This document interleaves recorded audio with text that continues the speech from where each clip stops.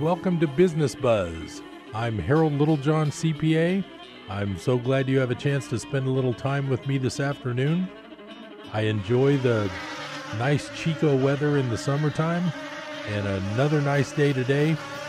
Business Buzz keeps me going. I get bogged down in my regular day job, but coming in here and talking with you and being able to spend a little time, like I say, I try to educate, entertain, and I love to be the devil's advocate, and I love to be a good second opinion.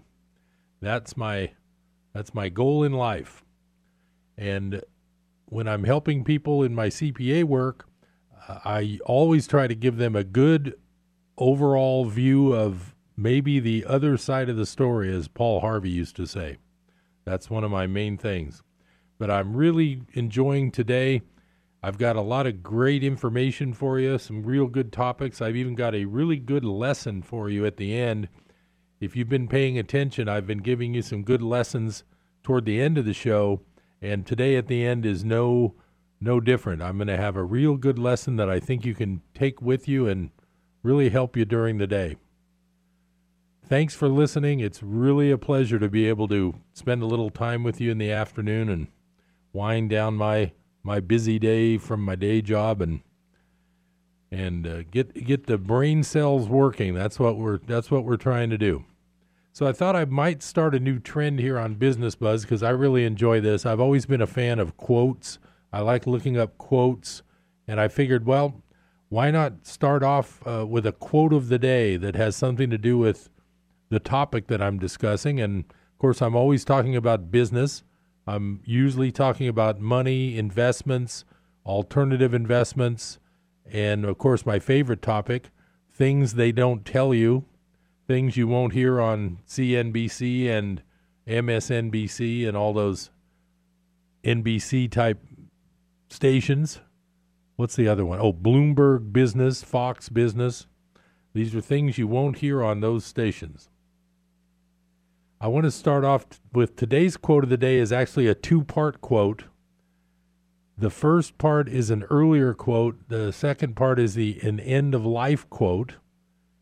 Our wonderful American that I'm quoting today is none other than Woodrow Wilson. He is the president who was the one who signed the Federal Reserve Act, and he was mainly the president during World War I.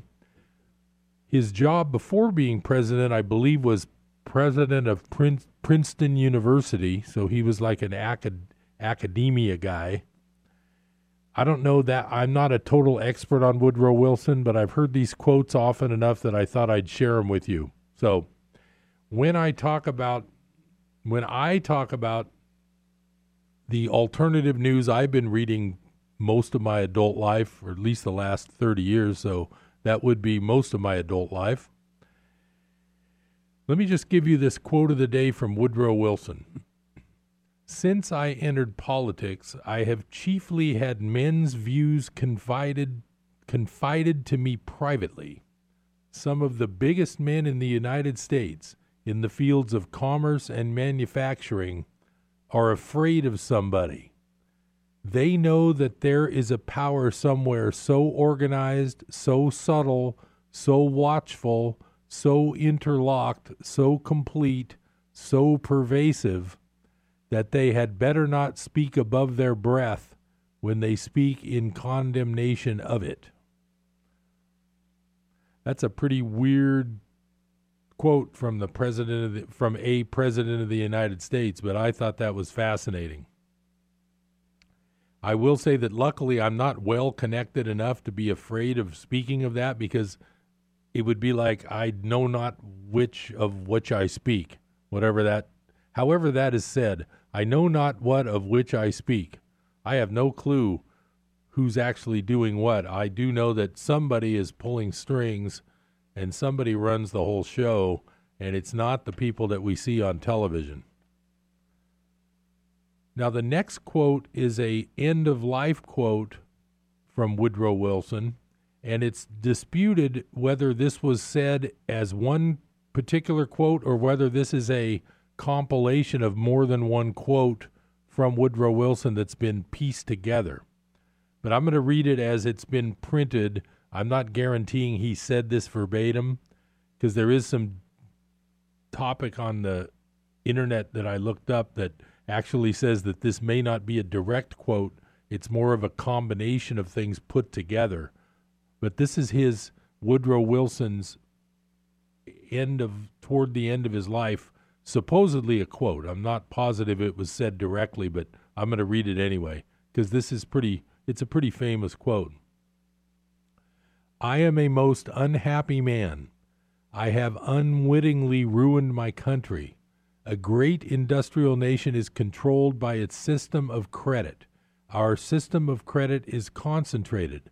The growth of the nation, therefore, and all our activities are in the hands of a few men.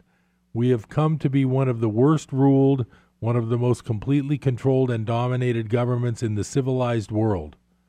No longer a government by free opinion, no longer a government by conviction and the vote of the majority, but a government by the opinion and duress of a small group of dominant men. Well, if he actually said that, being the guy who approved the Federal Reserve Act of 1913, all I can say is thank you, Mr. Wilson. Great job.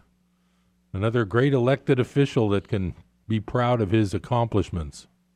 That's as far as I'll go with that.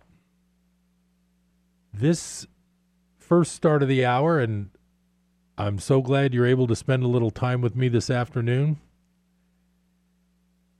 This is about local business, but it's not anything in particular. This just applies to you and your money, your broker, your retirement account, whatever you might have. This is what I talk about a lot on Business Buzz, and this is what I want to emphasize. I received a pamphlet in the mail from one of my IRA accounts. It's not a large account. It's just a kind of a tail end thing that I've got hanging around. And in that IRA is what I preach against, so I thought I would go ahead and bring some of the printout and talk to you about it. It's the prospectus for the Fidelity Government Money Market Fund. Here's the way this works. You might look at let's say you have a retirement account with, and we'll just say there's $100,000 in it, and you may tell your broker, I've been listening to Business Buzz, and I've been doing my own due diligence because Harold Littlejohn CPA is not a financial planner, and he doesn't give financial advice. He just gives you his opinion for entertainment purposes. And he said that I should maybe not be exposed to the high-flying stock market with all of my retirement money, so I think I should move half of my account into cash. That might be something you might say to your broker. Your broker might put your cash section of your retirement account into something just like Fidelity Government Money Market Fund. First of all, let's just break down the title and figure out what this is. It's a money market fund, which is a special type of mutual fund that keeps the share price at $1 per share. That's called a money market fund. Buying and selling this within your portfolio is not a taxable event. It's like dollars. It's like money. Money market funds have special restrictions. I don't think they can get too wild with their investments because they have to distribute out money and keep the share value at $1 per share. There's an expression in Wall Street called breaking the buck, and that would be if a money market fund were to go bust, it would not be worth $1 anymore, and that would be a big confidence killer if the public knew that this could happen. If I'm not mistaken, I read about a fund that broke the buck about 25 years ago. I'm not sure how often that happens. I don't think it happens regularly because these are highly regulated. I thought it was very interesting that I've been preaching against leaving this stuff in your IRA, but I do have a small amount in this thing, but it's actually worth having a small amount because I get the prospectus. I'm reading from the prospectus, the date of this prospectus. Well, it's not really a prospectus. A prospectus is what they give you when you are thinking about investing, and they say read the prospectus. That's the thing that entices you to buy this fund. This is the quarterly report of the fund that gets mailed to all shareholders. So it's a money market fund, so that's a special type of mutual fund where the price stays at $1 per share. This one's a government money market fund, which means it's going to be investing in government securities, and it's Fidelity Government Money Market Fund. So it's under the wing of the Fidelity group of funds, which is a huge fund management group. So the Fidelity Government Money Market Fund. Now, I have a point of bringing this up, so I'm just going to review a couple of factoids from this thing. The total assets in this fund is $106 billion. The fund has liabilities of a little over $2 billion. So what they call the net assets, which is what I'm going to kind of work off of here, the net value of the assets in this fund is $104.5 billion. That's a pretty big fund. I'm not sure how many funds are that big, but being a money market fund, it's not real exciting. It's just guaranteed to be worth $1 and guaranteed to get you some rate of return. What I'm trying to point out is this. The year ended on this fiscal year is April 30th, 2018, so it just ended a couple months ago. $104 billion of net assets, 106, almost $107 billion of gross assets, but we'll use 104 for our purposes today. $104 billion of assets. Now, if you had $104 billion, how much do you think you could earn off of that money if you were managing it? And or I'll put it this way. Let's say your share of this is only $1,000. You have 1,000 shares of this fund. This fund had earnings of $705 million during this year ended April 30th. That translates to a rate of return. So in other words, if you have $104 billion of assets and those $104 billion earn 0.7 of a billion, which is what 700 million is, that fund net earnings for the year was 0.67%.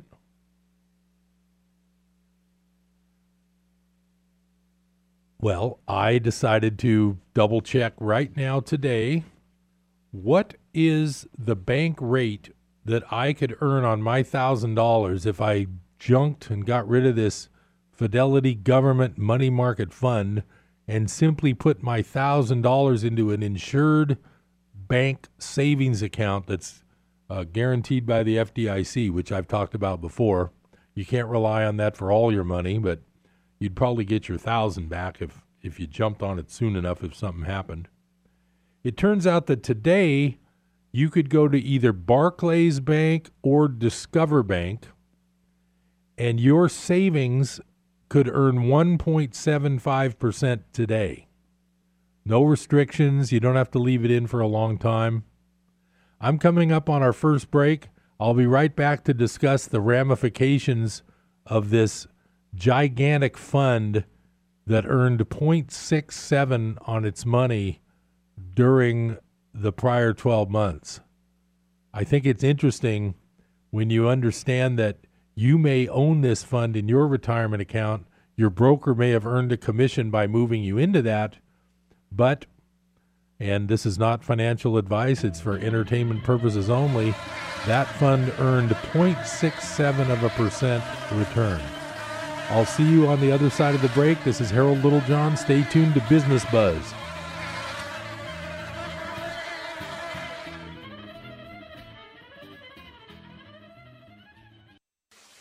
Rockhouse Dining and Espresso, now featuring Jamming for Jesus, a Christian jam night.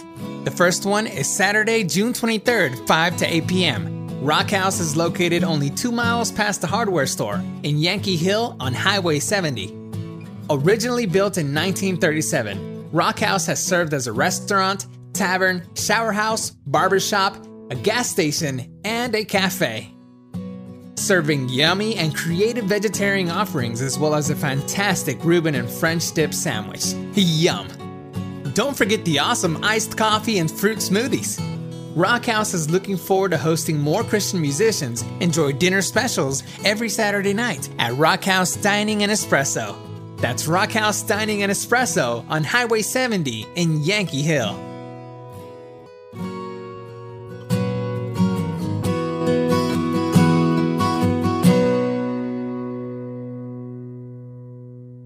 Hi, this is Rob Walter, host of Red Sky Radio with Rob Walter. This is a program that proclaims liberty to the captives of our beloved nation, where truth trumps political correctness and where the uncompromised Word of God exposes the works of darkness and sets free those held hostage behind the iron curtain of a shamelessly biased media. America, we have a trail to blaze. It's time to saddle up. It's time to ride. Join me at 7 a.m. on KKXX. Saturday mornings at 7 a.m. here on KKXX.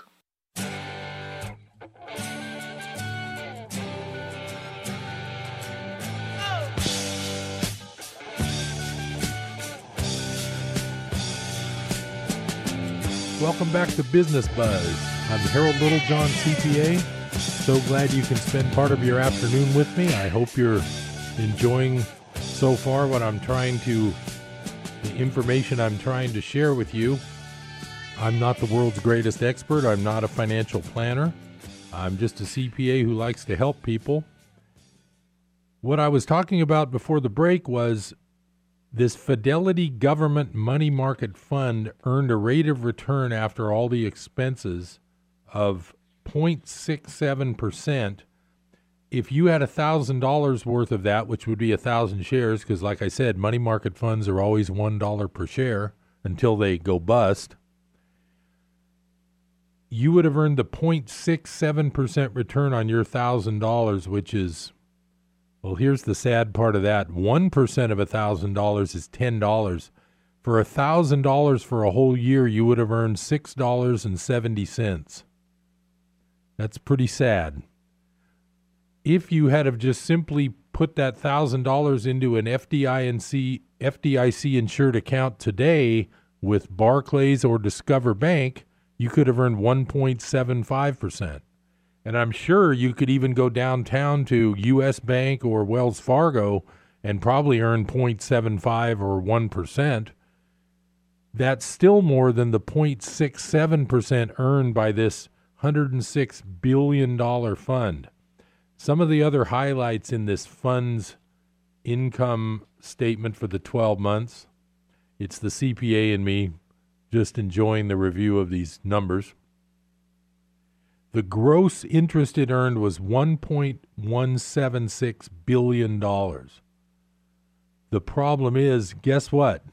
The management fee, now these are the managers who earned you 0.67 on your money.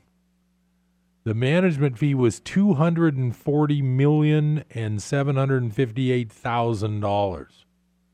Transfer agent fees were $156 million. Distribution and service plan fees were $66 million. Oh, here's my favorite line. Accounting fees and expenses, $2,790,000.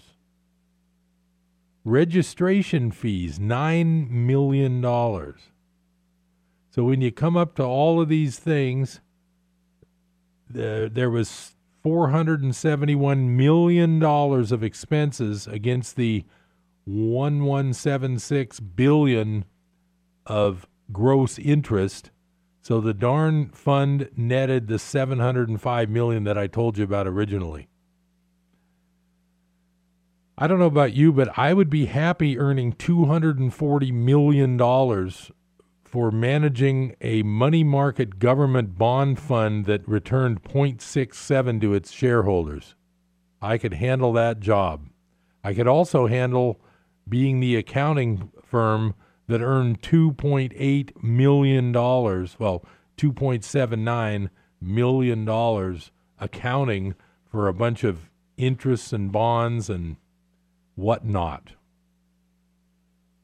The audit expense was $62,000. The accounting was $2.8 million. To make a long story short, if you've got money in a retirement account handled by a broker, you really need to look at what's in there and take a look at who's making the money and who isn't. Because the way I look at it, and I'm going to look at it, the accounting expense of the management fee, the management fee alone is over a third of the entire net income. So while all of the shareholders made $700 million total, the management fees were $240 million. Unbelievable. Now, I'm not saying these guys are crooked, but I'm saying that's a lot of expense to earn government bond interest. I would imagine the main thing they're doing is making sure they're not throwing their money away on bonds that are never going to be repaid. The U.S. government so far has never technically defaulted on debt.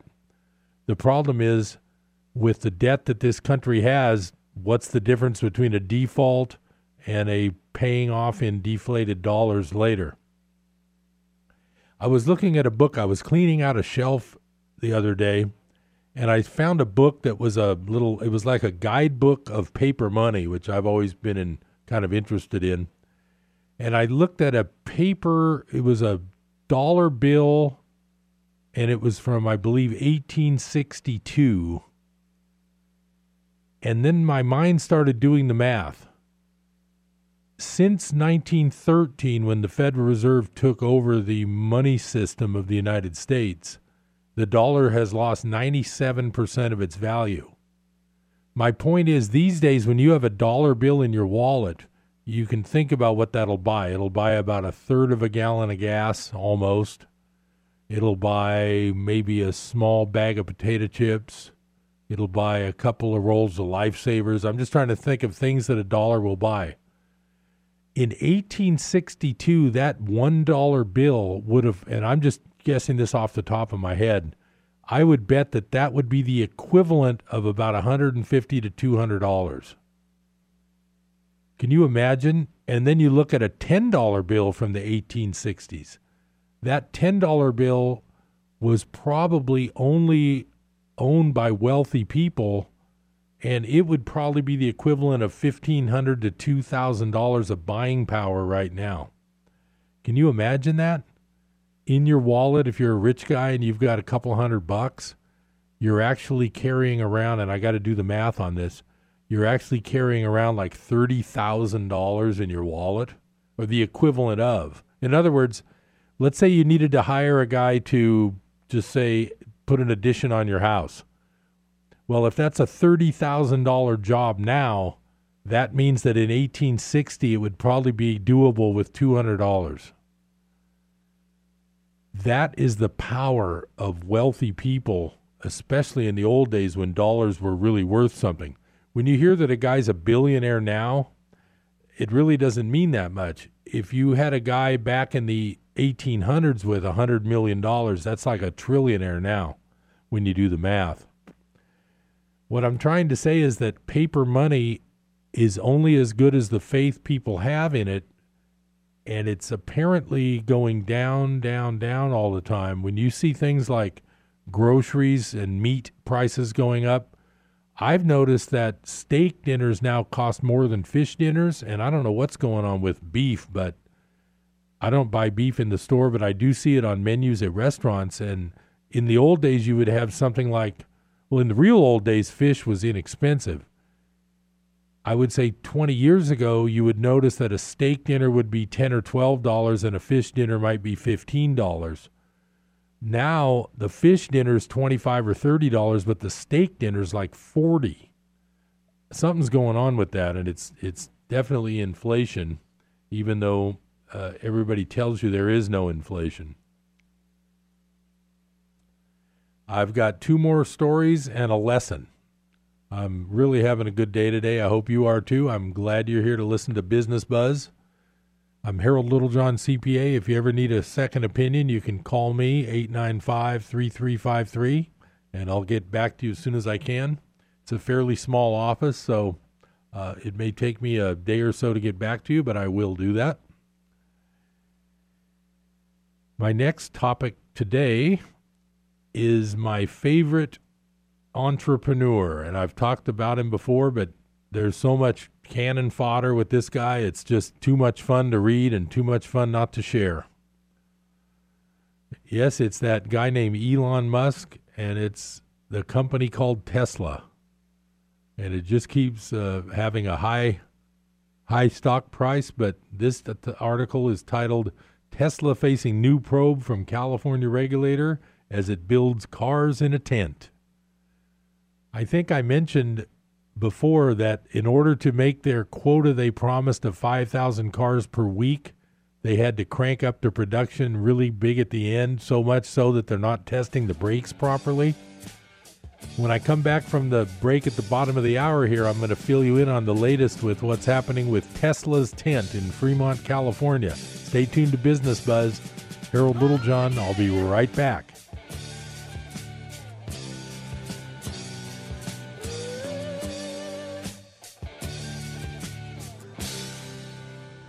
Hi, this is Rob Walter, host of Red Sky Radio with Rob Walter. This is a program that proclaims liberty to the captives of our beloved nation, where truth trumps political correctness and where the uncompromised Word of God exposes the works of darkness and sets free those held hostage behind the iron curtain of a shamelessly biased media. America, we have a trail to blaze. It's time to saddle up. It's time to ride. Join me at 7 a.m. on KKXX. Saturday mornings at 7 a.m. here on KKXX. Mr. Rogers? Yeah. I like you. I like you, my dear. America is falling in love with Mr. Rogers again. Entertainment Weekly raves it's the movie we need right now. Fred's theology was love your neighbor and love yourself. It was a communication right into their hearts. Mr. Rogers' faith has inspired us all. Thank you for whatever you do to bring joy and faith to our world today. Won't You Be My Neighbor? Rated PG-13. May be inappropriate for children under 13. Now in theaters everywhere. My name is Lola Silvestri, and I'm going to be 95 this year. I was very independent. I fell, and I had to have Meals on Wheels. America, let's do lunch. 1 in 6 seniors faces the threat of hunger, and millions more live in isolation. Drop off a hot meal and say a quick hello. Volunteer for Meals on Wheels by donating your lunch break at americaletsdolunch.org. This message brought to you by Meals on Wheels America and the Ad Council.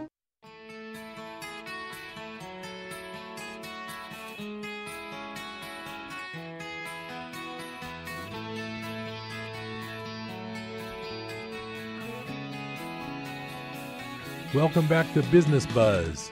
I'm Harold Littlejohn, CPA. So glad you're here today. I was just talking about the latest from our favorite car company called Tesla. It is, as of today, this is on the 5th of July.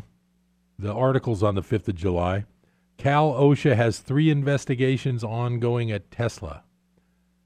Readers may recall that Tesla already had 2 ongoing OSHA investigations into its business as a result of a detailed and intricate expose performed by Reveal, alleging that the company was underreporting its safety incidents and not doing enough to keep workers safe and the workplace injury-free. The latest probe is OSHA's 3rd concurrent investigation into Elon Musk's production standards. So it goes on to talk about According to Jalopnik, Tesla is in the process of going back and forth with the government regarding permitting at the tent, even though some initial building permits have already been approved. Building permits filed with the city of Fremont show that Tesla has been temporarily approved to use it for up to 6 months, but for now several features have been deferred. On Wednesday, records show Tesla submitted a revised permit that included electrical and piping, and it received permits for a sprinkler system. Gary West, a Fremont building official, on Tuesday said that his office understands the timeline that some of our businesses are trying to meet with productions, and the city of Fremont makes a valiant effort to accommodate these concerns when we can.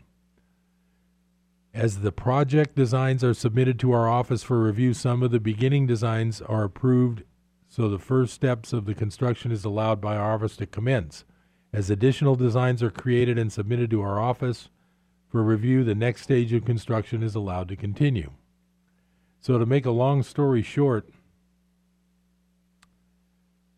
this is a problem where Tesla was able to produce 5,000 models in 1 week, but at what cost?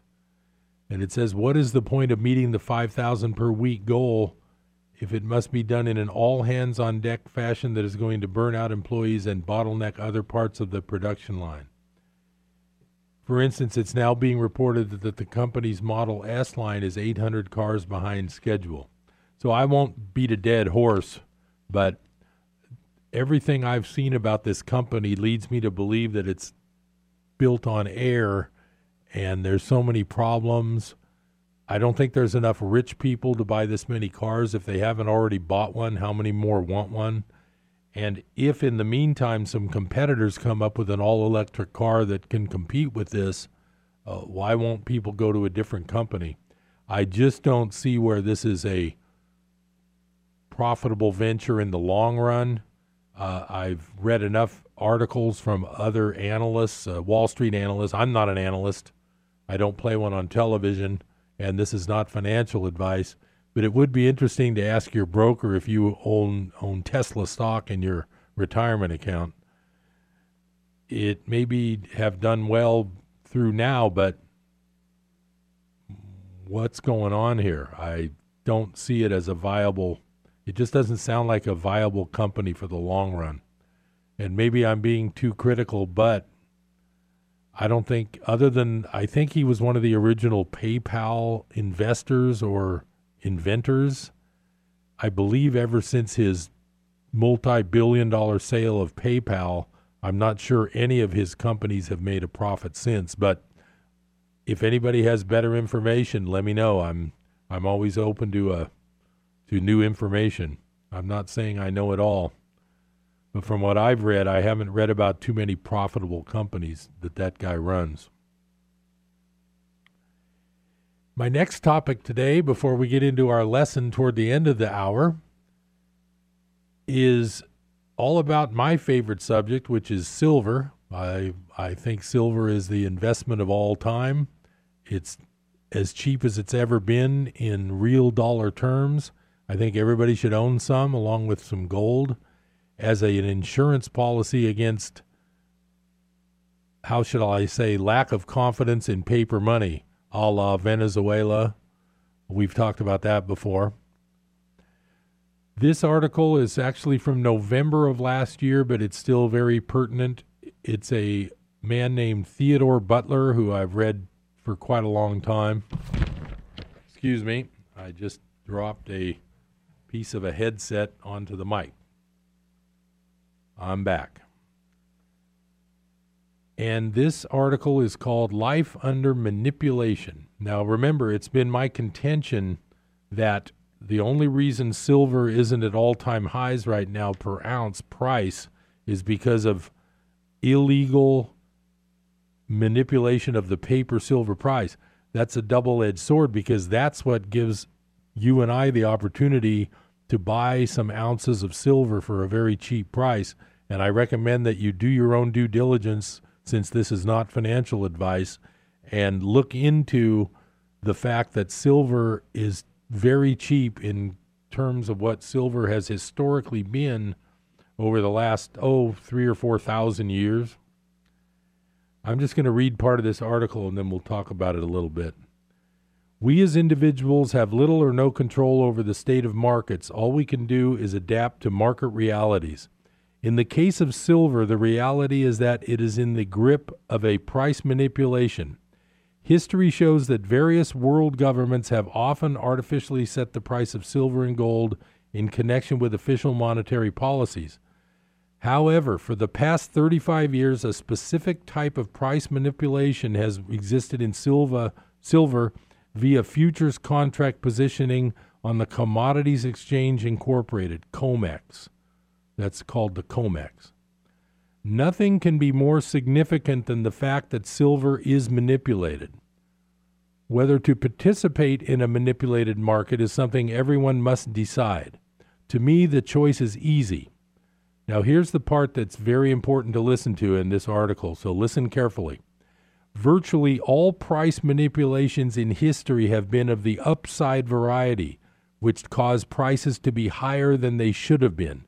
Buying an asset priced artificially high is a surefire prescription for eventual financial loss. And that directly relates to the Tesla stock we were just talking about. But because the manipulation in silver is of the rare downside variety, the price of silver is artificially low, thereby guaranteeing eventual profits for those taking advantage of the opportunity. The proof that silver is priced artificially low, creating the investment bargain of the ages, comes from reliable U.S. government data. Weekly reports from the Federal Commodities Regulator, the CFTC, Commodity Futures Trading Commission, include detailed information on the number of futures contracts held long and short by various trading groups. Nearly all this trading in COMEX silver and gold is speculative, meaning there is little or no true hedging taking place. In the case of COMEX silver futures, the trading has become overwhelmingly speculative in nature. This paper trading has supplanted and replaced any price input from real-world production and consumption. Total open interest data indicates that there is a 1 billion ounce open commitment in COMEX silver short and long positions, more than annual world production or consumption. No other commodity has a larger real-world equivalent total open interest this high. The long and short position in COMEX silver is so much larger than that of any other futures-traded commodity that it necessarily exerts a force on price more profound than in any other commodity. I'm coming up on that last break. I'm going to finish this discussion of the silver manipulation. This is not financial advice. I'm just sharing an opinion. I'm reading an article somebody else wrote. In my opinion, there have been over 100 years of manipulation of the silver price downward. There was a few years of a little bit of manipulation upward, and it didn't take long for it to shoot up to $50 in 1980 dollars. The point is, everybody should be buying at least a small amount of physical silver right now. It's the cheapest thing on earth, period, in the last 500 years. I'll be right back on Business Buzz. Stay tuned. I'll be right back after the next break. This is Harold Littlejohn.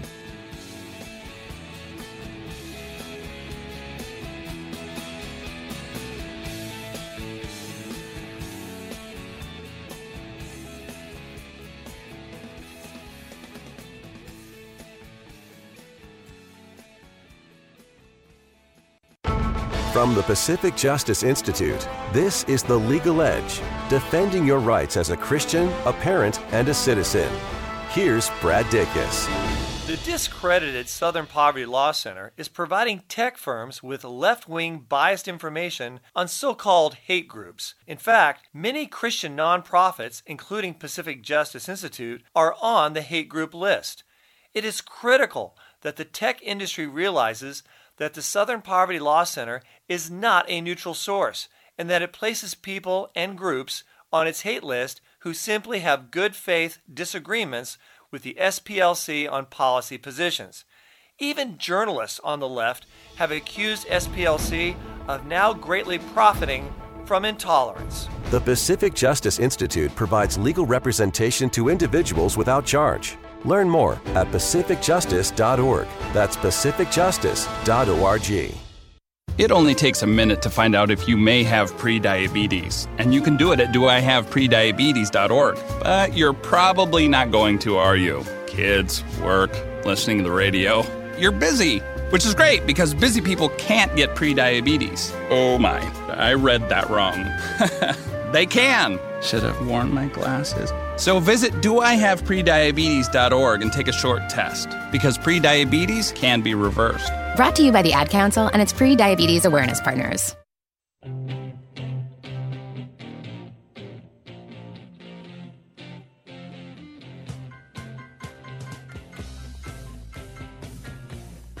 Welcome back to Business Buzz. We're here for the final segment. I'm going to continue my discussion of the manipulation of silver downwards, which is good for us and bad for the people who have promised to deliver 1 billion ounces of silver that don't exist. I'm just going to continue, and I want you to listen to this.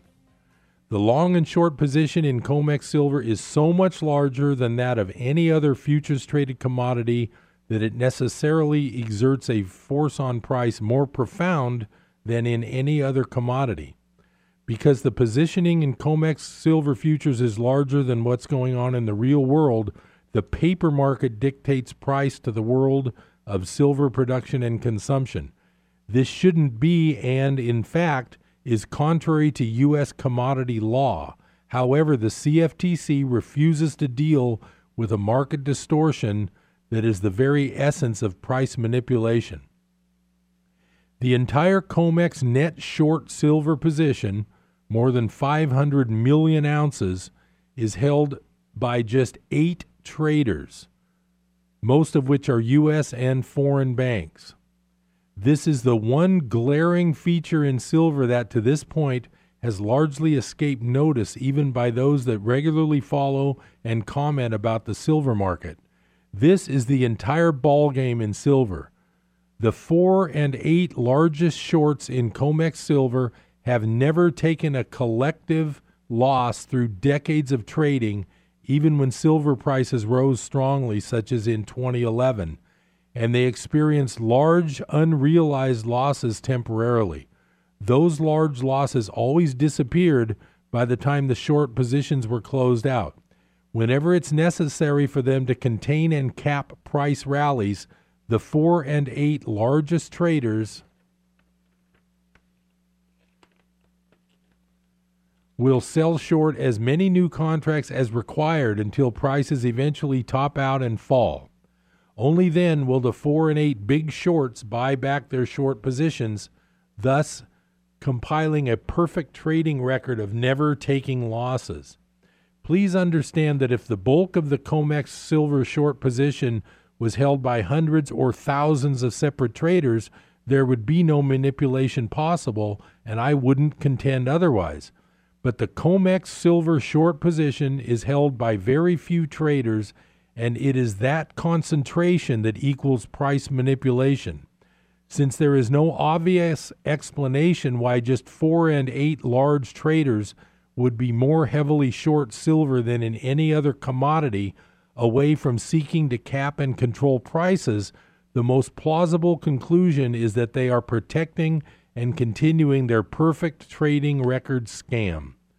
Something this corrupt cannot continue forever. The markets will ultimately correct this anomaly. Consider the price implications of a final end to the silver manipulation and the dominance of the 8 largest shorts on the COMEX. Silver must soar to near unimaginable levels when the manipulation ends. The longer one lives through a manipulation, the end seems further and further away. In reality, the passage of time brings the ending closer every day. In the case of silver, it's also the growing recognition that the concentrated short position on the COMEX has no legitimate reason to exist. It's a shortened version of his full article that he sends to his subscribers. I'm not a paid subscriber of this man, but I do read his articles when I can. I will go on to go even further than he did at the end of that article.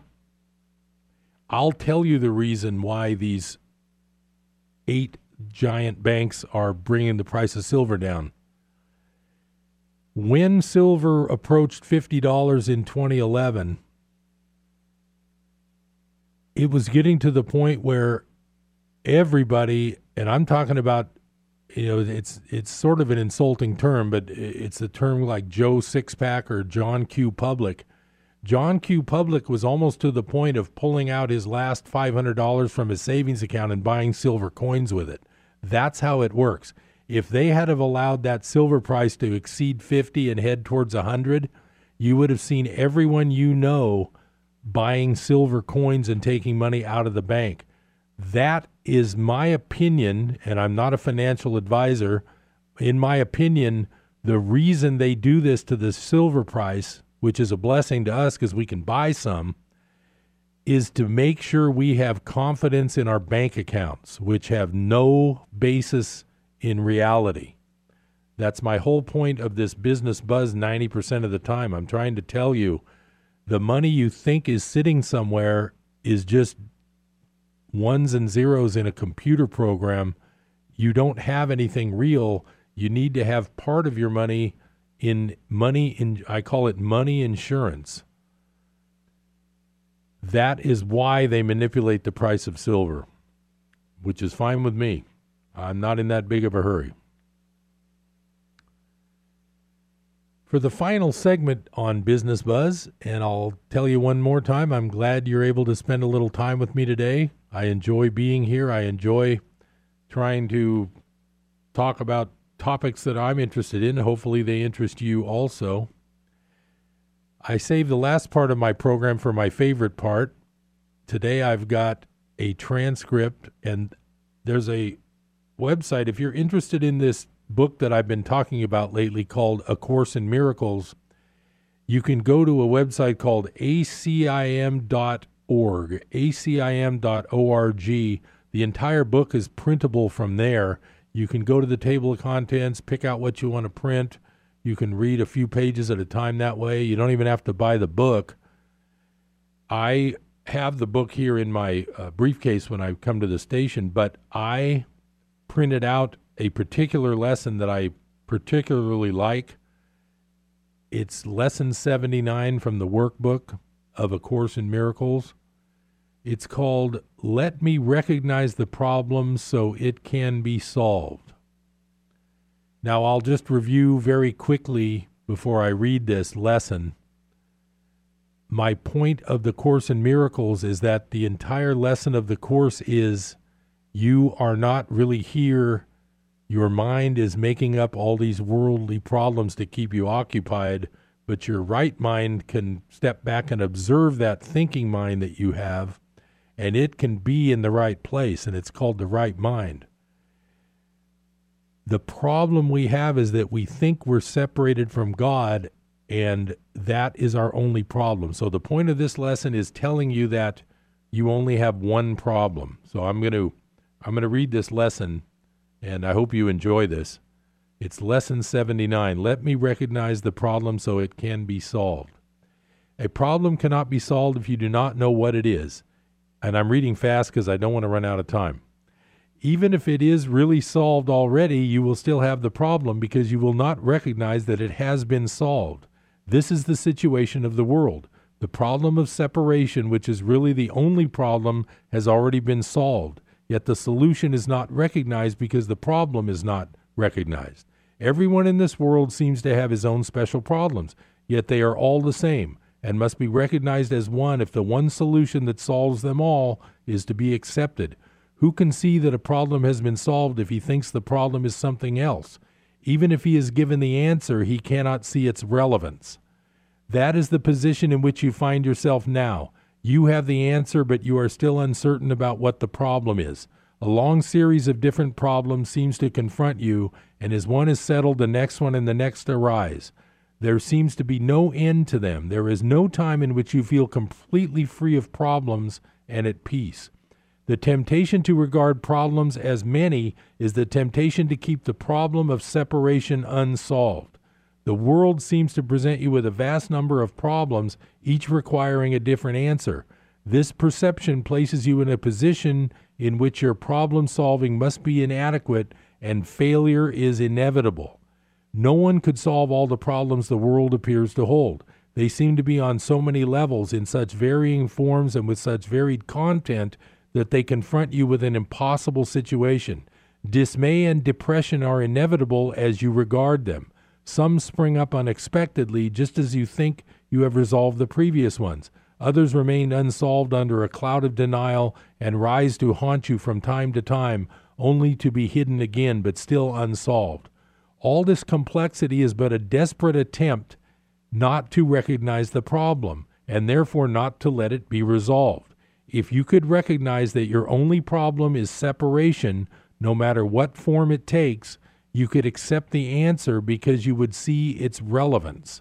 Perceiving the underlying constancy in all the problems that seem to confront you, you would understand that you have the means to solve them all, and you would use the means because you recognize the problem.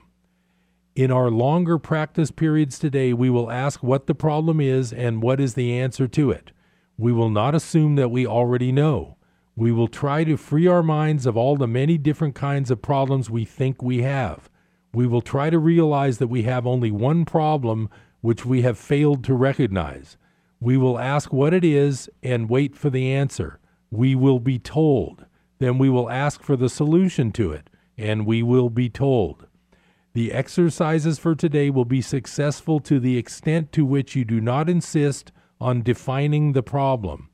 Perhaps you will not succeed in letting all your preconceived notions go, but that is not necessary. All that is necessary is to entertain some doubt about the reality of your version of what your problems are.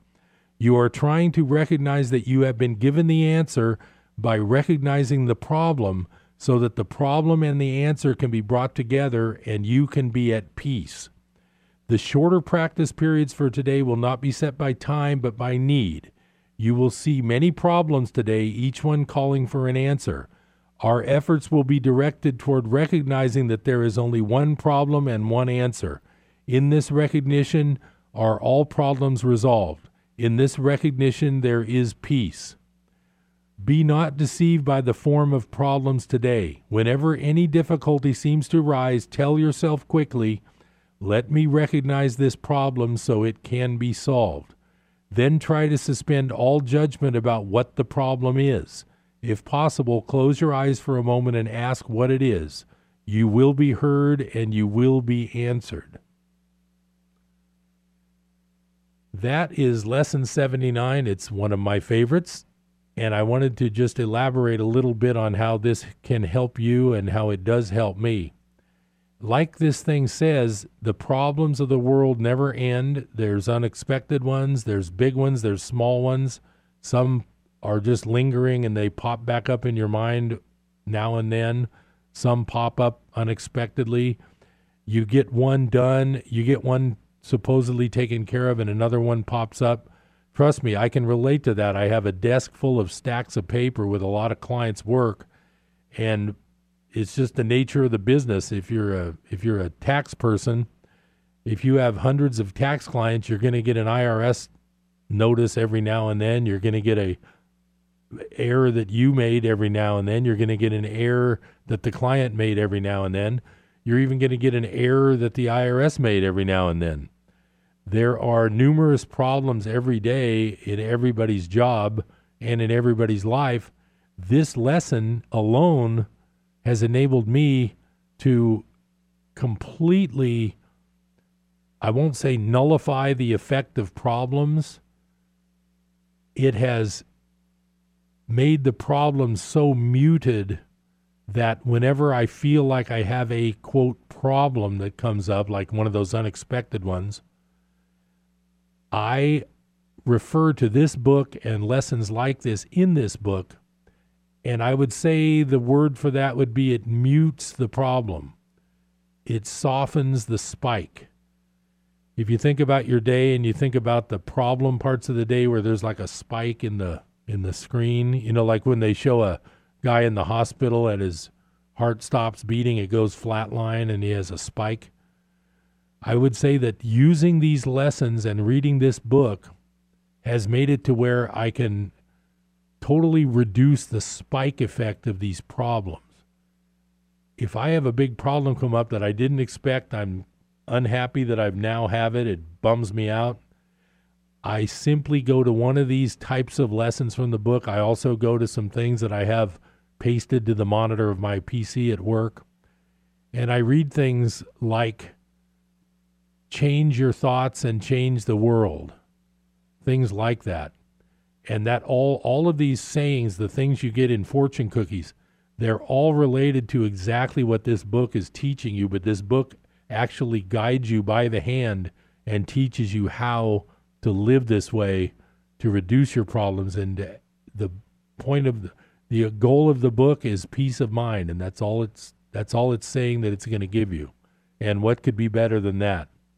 I'm Harold Littlejohn, CPA. Thanks for listening to Business Buzz. I'll be back with another episode of Business Buzz real soon.